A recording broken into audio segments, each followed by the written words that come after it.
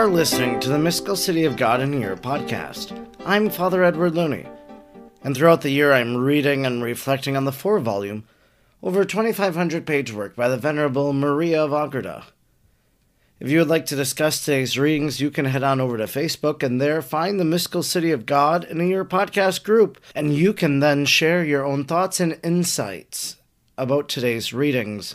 If you would like to support this free podcast, you can do so by sending a tip through Venmo to the handle Mystical City of God. Let us now thank God for the life of Venerable Maria of Agreda. Almighty God, you will that all people know the saving power of Jesus' name. Throughout time you have sent missionaries to your people who proclaim the good news.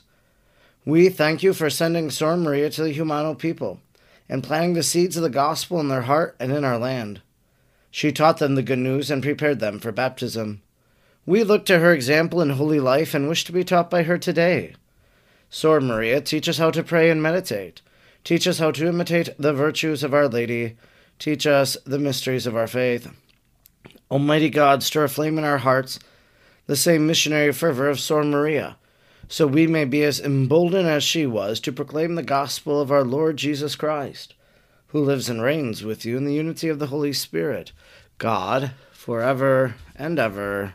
Amen. Today is day number 360. We are reading from Volume 4, Book 8, Chapter 19, paragraphs 740 to 746. 740. The most prudent mother prostrated herself at the feet of her son, and with a joyous countenance answered, My son and my Lord, I beseech thee, let thy mother and thy servant enter into eternal life by the common portal of natural death, like the other children of Adam. Thou, who art my true God, hast suffered death without being obliged to do so. It is proper that as I have followed thee in life, so I follow thee also in death. Christ, the Savior, approved of the decision and the sacrifice of his most blessed mother, and consented to its fulfillment. Then all the angels began to sing in celestial harmony some of the verses of the Canticles of Solomon and other new ones.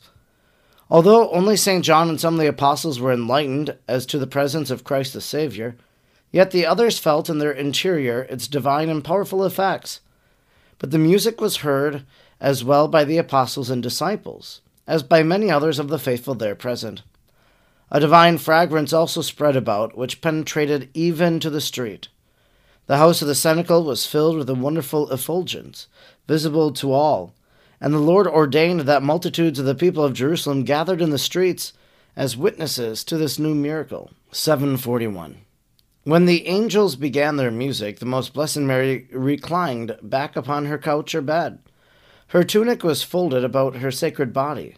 Her hands were joined and her eyes fixed upon her divine Son, and she was entirely inflamed with the fire of divine love. And as the angels intoned these verses of the second chapter of the Canticles, Surgere, propera amica mea, that is to say, arise, haste, my beloved, my dove, my beautiful one, and come, the winter has passed. She pronounced those words of her Son on the cross, Into thy hands, O Lord, I commend my spirit. Then she closed her virginal eyes and expired. The sickness which took away her life was love, without any other weakness or accidental intervention of whatever kind. She died at the moment when the divine power suspended the assistance which until then had counteracted the sensible ardors of her burning love of God. As soon as this miraculous assistance was withdrawn, the fire of her love consumed the life humors of her heart, and thus caused the cessation of her earthly existence. 742. Then this most pure soul passed from her virginal body to be placed in boundless glory on the throne at the right hand of her divine Son. Immediately the music of the angels seemed to withdraw to the upper air, for that whole procession of angels and saints accompanied the king and queen to the empyrean heavens.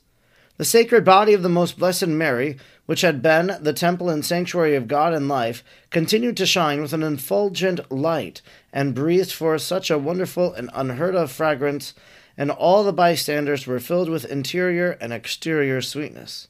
The 1,000 angels of her guard remained to watch over the inestimable treasure of her virginal body. The apostles and disciples, amid the tears and the joy of the wonders they had seen, were absorbed in admiration for some time, and then sang many hymns and psalms in honor of the most blessed Mary, now departed. The glorious transition of the great Queen took place in the hour in which her divine Son had died, at 3 o'clock on a Friday, the 13th day of August, she being 70 years of age, less the 26 days intervening between the 13th of August, on which she died, and the 8th of September, the day of her birth. The Heavenly Mother had survived the death of Christ the Savior 21 years, 4 months, and 19 days, and his virginal birth 55 years. This reckoning can be easily made in the following manner. When Christ our Savior was born, his virginal mother was 15 years, 3 months, and 17 days of age. The Lord lived 33 years and 3 months, so that at the time of the Sacred Passion, the Most Blessed Lady was 48 years, 6 months, and 17 days old. Adding to these another 21 years, 4 months, and 19 days, we ascertain her age as 70 years, less 25 or 26 days. 743. Great wonders and prodigies happened at the precious death of the Queen, for the sun was eclipsed, as I said above in number 706, and its light was hidden in sorrow for some hours. Many birds of different kinds gathered around the cenacle, and by their sorrowful clamors and groans for a while caused the bystanders themselves to weep. All Jerusalem was in commotion, and many of the inhabitants collected in astonished crowds, confessing loudly the power of God and the greatness of his works. Others were astounded and as if beside themselves. The apostles and disciples, with others of the faithful, broke forth in tears and sighs. Many sick persons came, who all were cured. The souls in purgatory were released. But the greatest miracle was that 3 persons, a man in Jerusalem, and 2 women living in the immediate neighborhood of the cenacle, died in sin, and impenitent in that same hour, subject to eternal damnation. But when their cause came before the tribunal of Christ, his sweetest mother interceded for them, and they were restored to life. They so mended their conduct that afterwards they died in grace and were saved. This privilege was not extended to others that died on that day in the world, but was restricted to those 3 who happened to die in that hour in Jerusalem. What festivities were celebrated on that occasion in heaven, I will describe in another chapter, lest heavenly things be mixed up with the sacred things of earth. Instruction which the great Queen of Heaven, Most Holy Mary, gave me. 744. My daughter, besides what thou hast understood and written on my glorious transition, I wish to inform thee of another privilege, which was conceded to me by my divine Son in that hour. Thou hast already recorded that the Lord offered me the choice of entering into the beatific vision, either with or without passing through the portals of death. If I had preferred not to die, the Most High would have conceded this favor, because sin had no part in me, and hence also not its punishment, which is death. Thus it also would have been with my divine Son with a greater right, if he had not taken upon himself the satisfaction of the divine justice for men through his passion and death. Hence I chose death freely, in order to imitate and follow him, as also I did during this grievous passion. Since I had seen my Son and true God die, I would not have satisfied the love I owe him, if I had refused the death, and I would have left a great gap in my conformity to and my imitation of my Lord, the God-man, whereas he wished me to bear a great likeness to him in his most sacred humanity. As I would thereafter never be able to make up for such a defect, my soul would not enjoy the plenitude of the delight of having died, as did my Lord and God. 745. Hence my choosing to die was so pleasing to him, and my prudent love therein obliged him to such an extent that in return he immediately conceded to me a singular favor for the benefit of the children of the Church, and conformable to my wishes. It was this, that all those devoted to me, who would call upon me at the hour of death, constituting me as their advocate in memory of my happy transition and of my desiring to imitate him in death, shall be under my special protection in that hour, shall have me as a defense against the demons, as a help and protection shall be presented by me before the tribunal of his mercy, and there experience my intercession. In consequence, the Lord gave me a new power and commission, and he promised to confer great helps of his grace for a good death, and for a pure life, on all those who in veneration of this mystery of my precious death should invoke my aid. Hence, I desire thee, my beloved daughter, from this day on to keep in thy inmost heart a devout and loving memory of this mystery, and to bless, praise, and magnify the Omnipotent, because he wrought such miracles for me and for the mortals. By this solicitude thou wilt oblige the Lord and me to come to thy aid in that last hour. 746.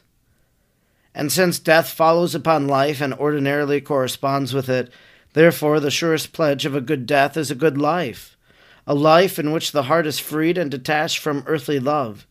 For this it is, which in that last hour afflicts and oppresses the soul, and which is like a heavy chain restraining its liberty and preventing it from rising above the things loved in this world.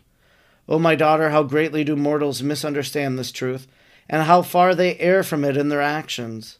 The Lord gives them life in order that they may free themselves from the effects of original sin, so as to be unhampered by them at the hour of their death. And the ignorant and miserable children of Adam spend all their life in loading upon themselves new burdens and fetters, so that they die captives of their passions and in the tyranny of their hellish foes. I had no share in original sin, and none of its effects had any power over my faculties. Nevertheless, I lived in the greatest constraint and poverty, and detached from earthly things, most perfect and holy. And this holy freedom I did indeed experience at the hour of my death. Consider then, my daughter, and be mindful of this living example. Free thy heart more and more each day, so that with the advancing years thou mayest find thyself more free, more detached, and averted from invisible things, and so that when the spouse shall call thee to his nuptials, thou wilt not need to seek in vain the required freedom and prudence. This concludes our reading today for day number 360. We've been reading from Volume 4, Book 8, Chapter 19, paragraphs 740 to 746. Yesterday, at the end of our reading, Mary was given a choice that she could either have been taken up by God into heaven or to enter into death. And she chooses to enter eternal life by the common portal of natural death. And why would she do something like that? God was offering her something special because she was the Immaculate Conception. She did not need to experience the effects of sin. The effect of sin being death.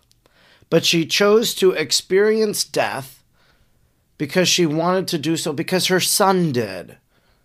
Now, an immortalist, one who believes that Mary was taken up body and soul into heaven without experiencing death, would tell you that Jesus had to experience death because he was the Redeemer. He had to experience all things so that everything might be redeemed. But Mary isn't the Redeemer, so she doesn't need this experience.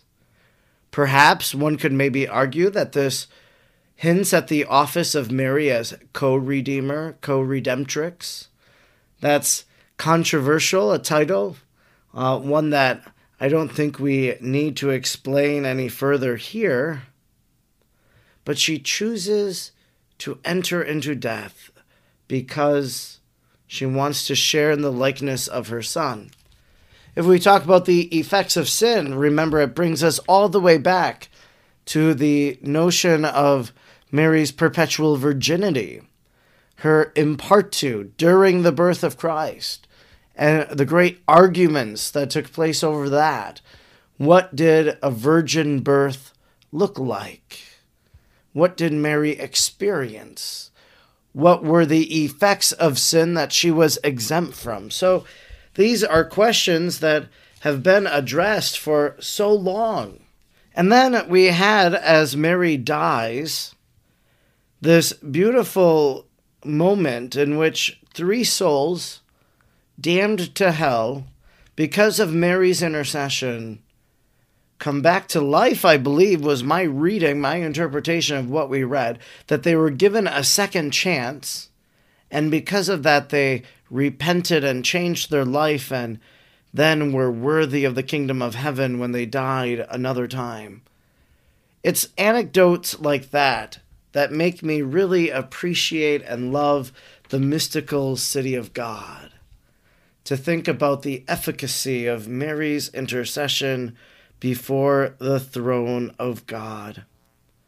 As we think about Mary's holy death, And as we read about the death of Saint Joseph earlier in these works, I think it calls us to think about our own death and wanting a holy death for ourselves. We can only hope that we could die in the state of grace and die in a similar fashion as Our Lady. I'm Father Edward Looney, and throughout the year I'm reading and reflecting on the 4 volumes of the mystical City of God. I'm grateful you joined me today, and I hope you'll join me again tomorrow. Until then, may God bless you, and Mary pray for you.